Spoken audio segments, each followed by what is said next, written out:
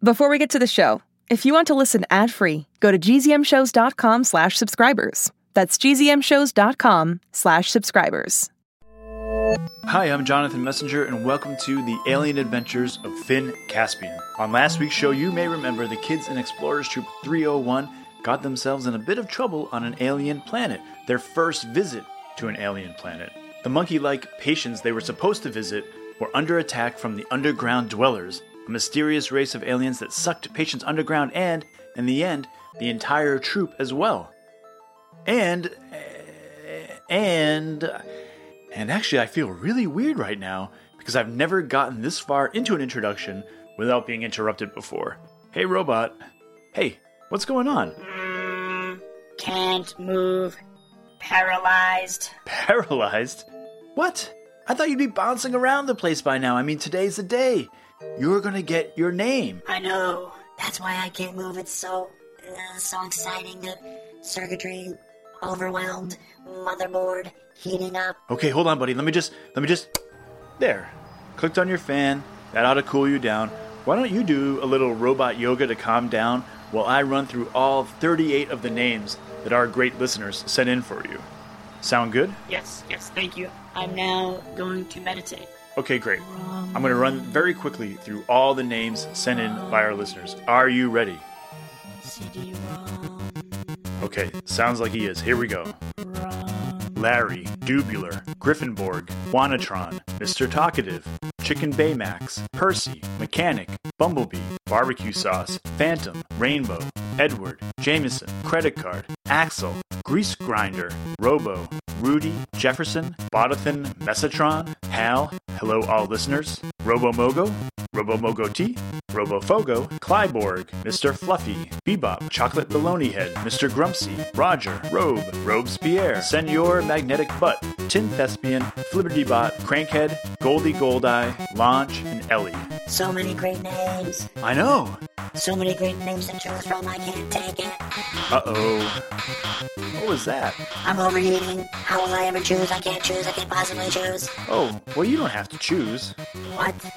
We actually held a poll for all of our Facebook and Twitter friends, and they voted for their favorites. We got over 100 responses, so we have a good sense of who the winner is. What is it? And we'll tell you as soon as we get through episode 5, In the Dwellers Cellar. What? No.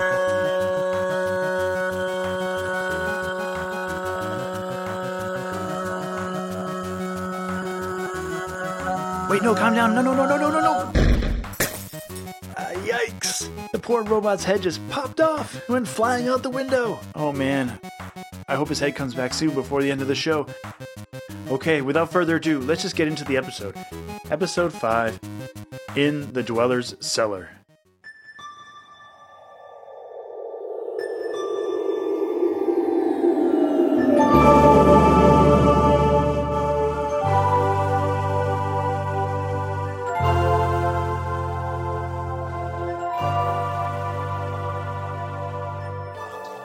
If you're going to get kidnapped by a race of terrifying underground ghoul aliens with scaly gray skin and one giant eye that takes up over half of their heads, the Dwellers were actually a pretty good choice. Where the members of Explorers Troop 301 may have thought they were being dragged beneath the surface to be eaten or tossed into a river of lava or to be barbecued for later, which was Vale's idea, in fact, they were being pulled down and put on what felt like a roller coaster. The captives were sat down in what looked like a fairly large minecart, driven by either one dweller in the front or one in the back. The crew couldn't see how the carts were driven. The minecart sped downward at an uncomfortable speed. Torches welded to the rock on either side illuminated giant stalactites, pointed rocks that hung from the top of the tunnel like fangs, and there were crude drawings on the rock walls. Most of them seemed to be making fun of the patients, cartoons of the giant monkeys tripping and falling or bonking their heads on the stalactites. The explorers couldn't talk, the speed and downward spiral of the minecart forcing them to keep silent just to keep from throwing up. Finally, the cart came to an abrupt stop. They found themselves at a sheer, flat rock wall with a ladder leading up into a cave about 15 feet above the track. A large fire must have been burning bright in the cave because, unlike the dim tunnel, the mouth of the cave flickered and seemed to brim with life. The cold hand of one of the dwellers grabbed Finn by the forearm and pulled him out of the cart. Hey, said Finn, flinching at the iciness of the Dweller's touch. What's going on? Why have you taken us? The Dweller said nothing but pointed up the ladder. Sir, Foggy whispered to Finn. should I fly up and see what we're about to get ourselves into? No, just climb the ladder like the rest of us, please. Finn had the idea that it might be best to hide Foggy's ability to fly for now. The four climbed the ladder. Great plan, said Abigail. Stomp around like a fool and get us yanked underground. Brilliant. Hey, you know who likes to burrow and make their homes underground? Said Finn. Who? Bunnies. Abigail laughed. Yeah, but bunnies are awesome, and these Dweller guys are not quite as cuddly or awesome. The four entered a large cave brightly lit with torches all around the walls. Dweller guards stood at the entrance. It was the first time the Explorers troop could get a really good look at them. The Dwellers were relatively short, just a bit taller than the kids, but very muscular, and their skin, while gray, wasn't so much scaly as it was ashy. It almost looked like they were made out of rock. They had one big eye in the middle of their heads, which looked smaller now that they were in the well-lit room. None of them smiled. The guard motioned for the explorers to enter the cave. They walked down a narrow aisle, and on either side of the floor were dark gray, egg-shaped rocks. The rocks were evenly arranged, probably about 10 feet between each one, with 3 on either side of the aisle in neat rows. The guards shouted at the explorers, but their voices just sounded like grunts. And the 4 of them just walked, baffled, toward the back of the cave. I'm not sure what they want from us, said Foggy. My translator application does not recognize their language. I know what I want from them, said Vale. To be moved to another room. It smells like a dinosaur died in here. Guys! The 4 looked over and saw it was Elias, sitting on one of the rocks toward the back of the cave. He was surrounded by sad-looking patients, all sitting on the rocks. Elias! Finn yelled and gave his friend a hug. I can't believe we found you. Yeah, well, you may not like what you have found. Elias told them that they had been moved here with the other patients to sit on the eggs. Yes, they were Dweller eggs, from what he could determine. Did you guys feel how cold those guys were? Said Elias. I figure they need us, or the monkeys. We're patients? Sorry, patients, to sit on their eggs, to warm them, like a chicken would, to incubate the baby so they can hatch. They're probably too cold to do it themselves. But that doesn't make any sense, said Abigail. I mean, evolution-wise, why would they not evolve to be able to sit on their own eggs? Elias hopped down. Good point, he said. He walked over to where a patient was sitting on an egg and gave it a few knocks. This actually doesn't feel like an egg, or it doesn't really sound hollow. The shell must be really thick. Just then, Elias's egg started vibrating and humming. Cracks appeared in the rock. A bright light shone through. The humming grew louder, and the troop stepped back. Sir, I think it's time we left, said Foggy, raising his arms to take flight. Not yet, said Finn. Guys, over here. They all ducked behind an egg a patient was sitting on, and watched as the cracks in Elias's egg grew wider and wider, and the light from inside the egg grew brighter and brighter, and then the egg exploded. Rocks flew everywhere, and a smell too horrible for words filled the cave. So that's it, said Finn. They don't need us to sit on the eggs because they're too cold. They just don't want to sit on them themselves because they don't want to get blown up. Finn peered over the egg and saw a tiny baby Dweller, its single eye blinking open. You know, he said, if its family didn't pull us underground to kidnap us and then try to blow us up, it'd be kind of cute. The guards rushed in and carried the crying Dweller baby out of the cave. Its goo-goo gagas sounded like an old man coughing. Okay, we need a plan to get out of here, fast, said Finn. No more of your plans, said Abigail. I'm the captain. Here's how it's going to go down. Foggy, you grab Finn and fly him out of here. Elias, you hold on to Finn's ankles. I'll hold on to Elias's ankles, and Vale, you hold on to mine. Why am I last? Said Vale. So you can savor the smell one last time, said Abigail. Foggy, can you carry us all out like that? Said Finn. I'll try. The crew lined up as Abigail had laid out, but one looked back and Finn knew the plan was wrong. We need to get the patients back too. We can't just leave them here to be blown up. You're right, Abigail said. Okay, new plan. Foggy, you fly the 4 of us, and 13 patients out of here. Sound good? Sounds terrible, actually, said Foggy. Let's do it. Vale held up a hand. But how are we going to get past the guards? They all turned and looked at the 4 guards standing at the mouth of the cave. They'd begun to grunt and were plucking torches from the wall to come see why the captives had jumped down off their eggs. Well, let's introduce them to their babies. Abigail grabbed a torch off the wall and held it to one of the eggs. Finn did the same on the other side, and quickly, both eggs started vibrating. The guards were getting closer and closer as the eggs began to hum. The guards paused as they looked stupefied at the captives baking their eggs. The eggs began to crack. The guards yelled some more and started running toward them. "Okay," said Abigail. "Mazel tov!" She started pushing her egg and Finn his. The patients helped and began rolling the eggs toward the guards.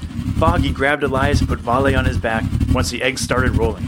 Abigail grabbed Foggy's ankle and helped Finn grab hold of the other. The patients caught on and grabbed Abigail and Finn's feet.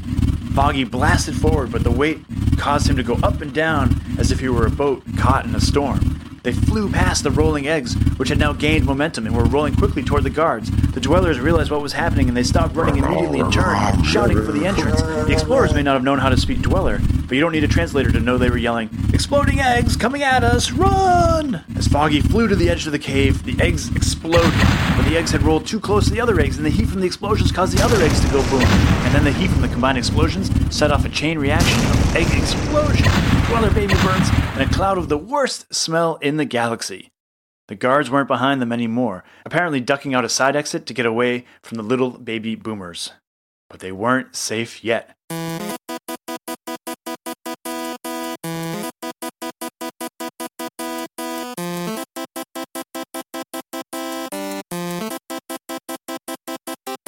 As soon as Foggy flew out of the cave, the weight of the troop and all of those patients dragged him down. They landed at the bottom of the ladder to the cave, where the minecart they'd arrived in sat empty. They all piled in, the patients clinging to the side. Finn. Elias, do you know how to drive this thing? Elias. Oh, do I know how to drive an underground space minecart made by one-eyed ice monsters with exploding babies? Glad you asked. No, I do not. Abigail, Finn, and Elias began banging at the controls. A series of levers and buttons that were arranged like spaghetti and meatballs on a panel in front. Foggy looked for a computer or any electronics he could hack into, but there weren't any.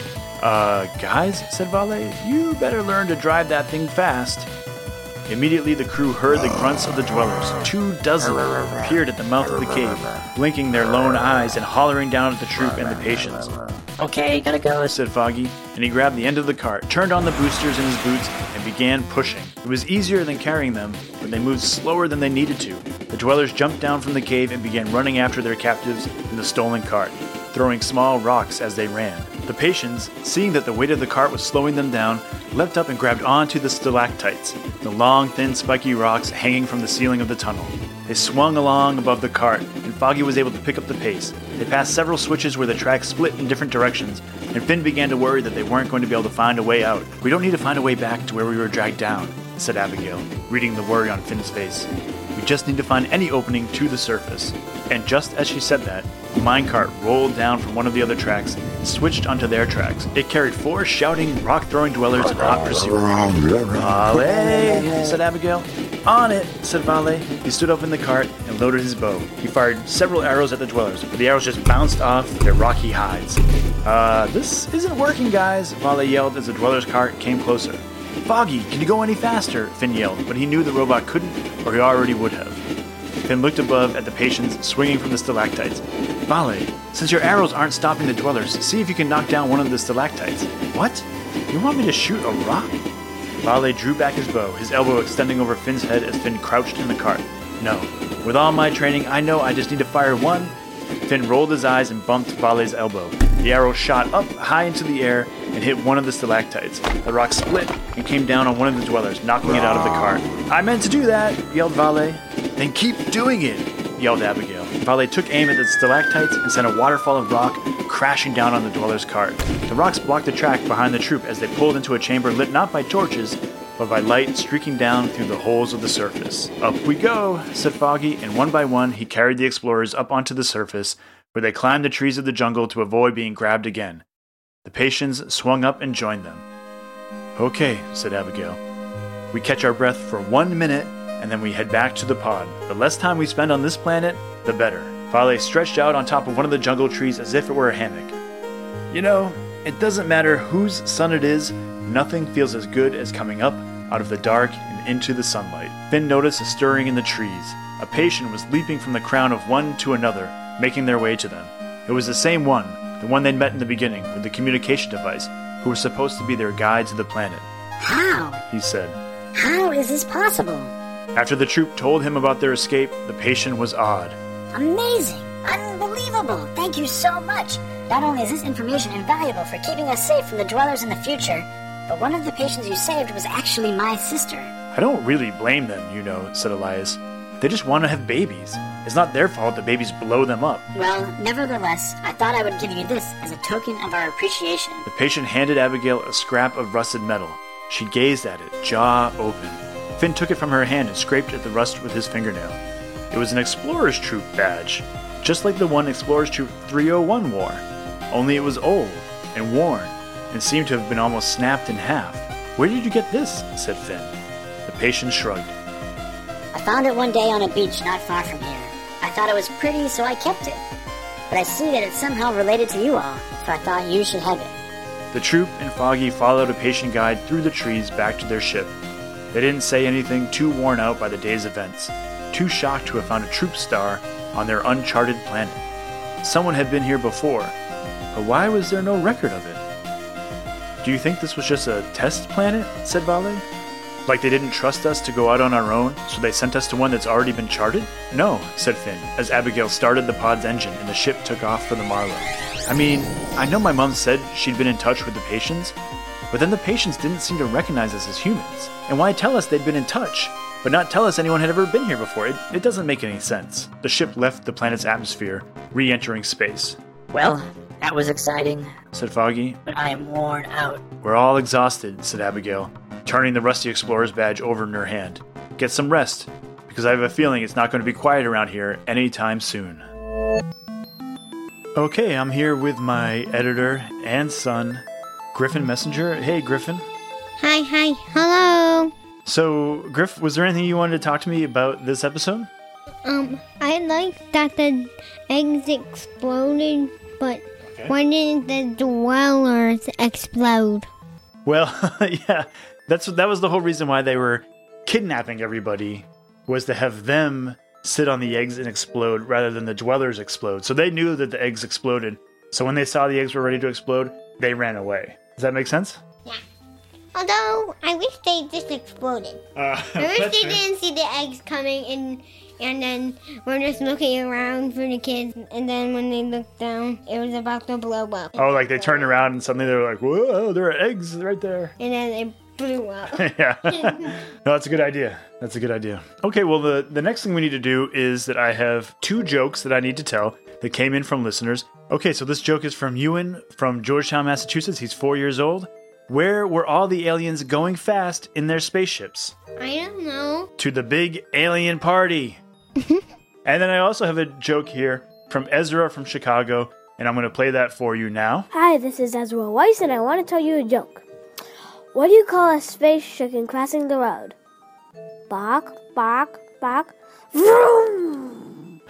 Okay, all right. Thank you. That was a great joke. Thank you to Ezra. Thank you to Ewan. If you have a joke that you want to send in to us, by all means, send it to earth@finncaspian.com or go to finncaspian.com/contact, where we have about 1 billion ways to get in touch with us. Okay, and so, Griffin, we have big news. We have the robot's name, the name that everybody voted for to be his first name. Are you ready? Yes. And the robot's head just landed. All right, you're here just in time. I'm okay. Okay, Griffin, do you want to tell the robot what his name is? Yes, tell me my name, what is my name? Okay, the envelope, please. Bebop. Bebop, yeah. Oh, I love Bebop, thank you so much, Griffin. You're welcome, Bebop. Yes, it feels so good to be called Bebop. That's right, so the first place winner was Bebop, and so that's your first name. And then the second place winner was Robo-Mogi, so that's your middle name. And then finally, the third place winner was Juanatron, which will be your last name. So your full name will be Bebop Robo-Mogi Juanatron. Oh, yes, I am so happy. Yeah, woo.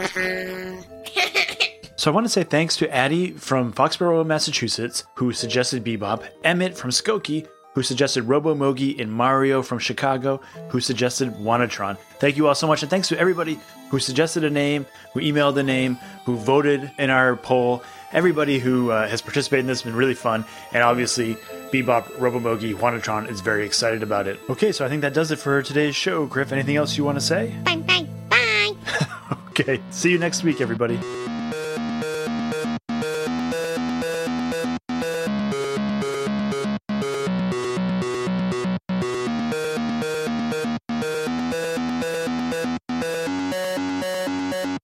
Once again, thank you all so much for listening and sending in your jokes, your robot names, your ideas, everything. We really do love getting your emails. Thanks to Ewan from Massachusetts and Ezra from Chicago for their jokes. You can send yours to earth@finncaspian.com and we'll make good use of it, we promise. And thanks to everyone who has left such great reviews in iTunes. If you have a second and you feel like it, drop one in there. It really helps a lot in terms of getting word out about the show.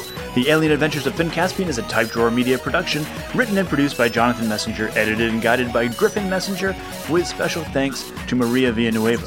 The theme music you hear at the beginning and end of every show is by Mark Greenberg, recently voted the nicest human east of the Mississippi River.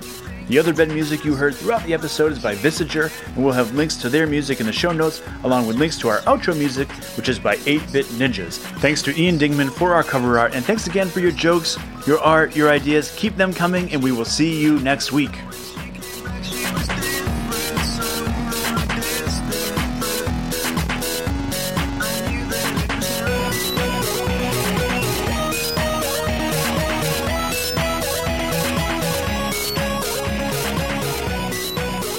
What do you think of King Bebop?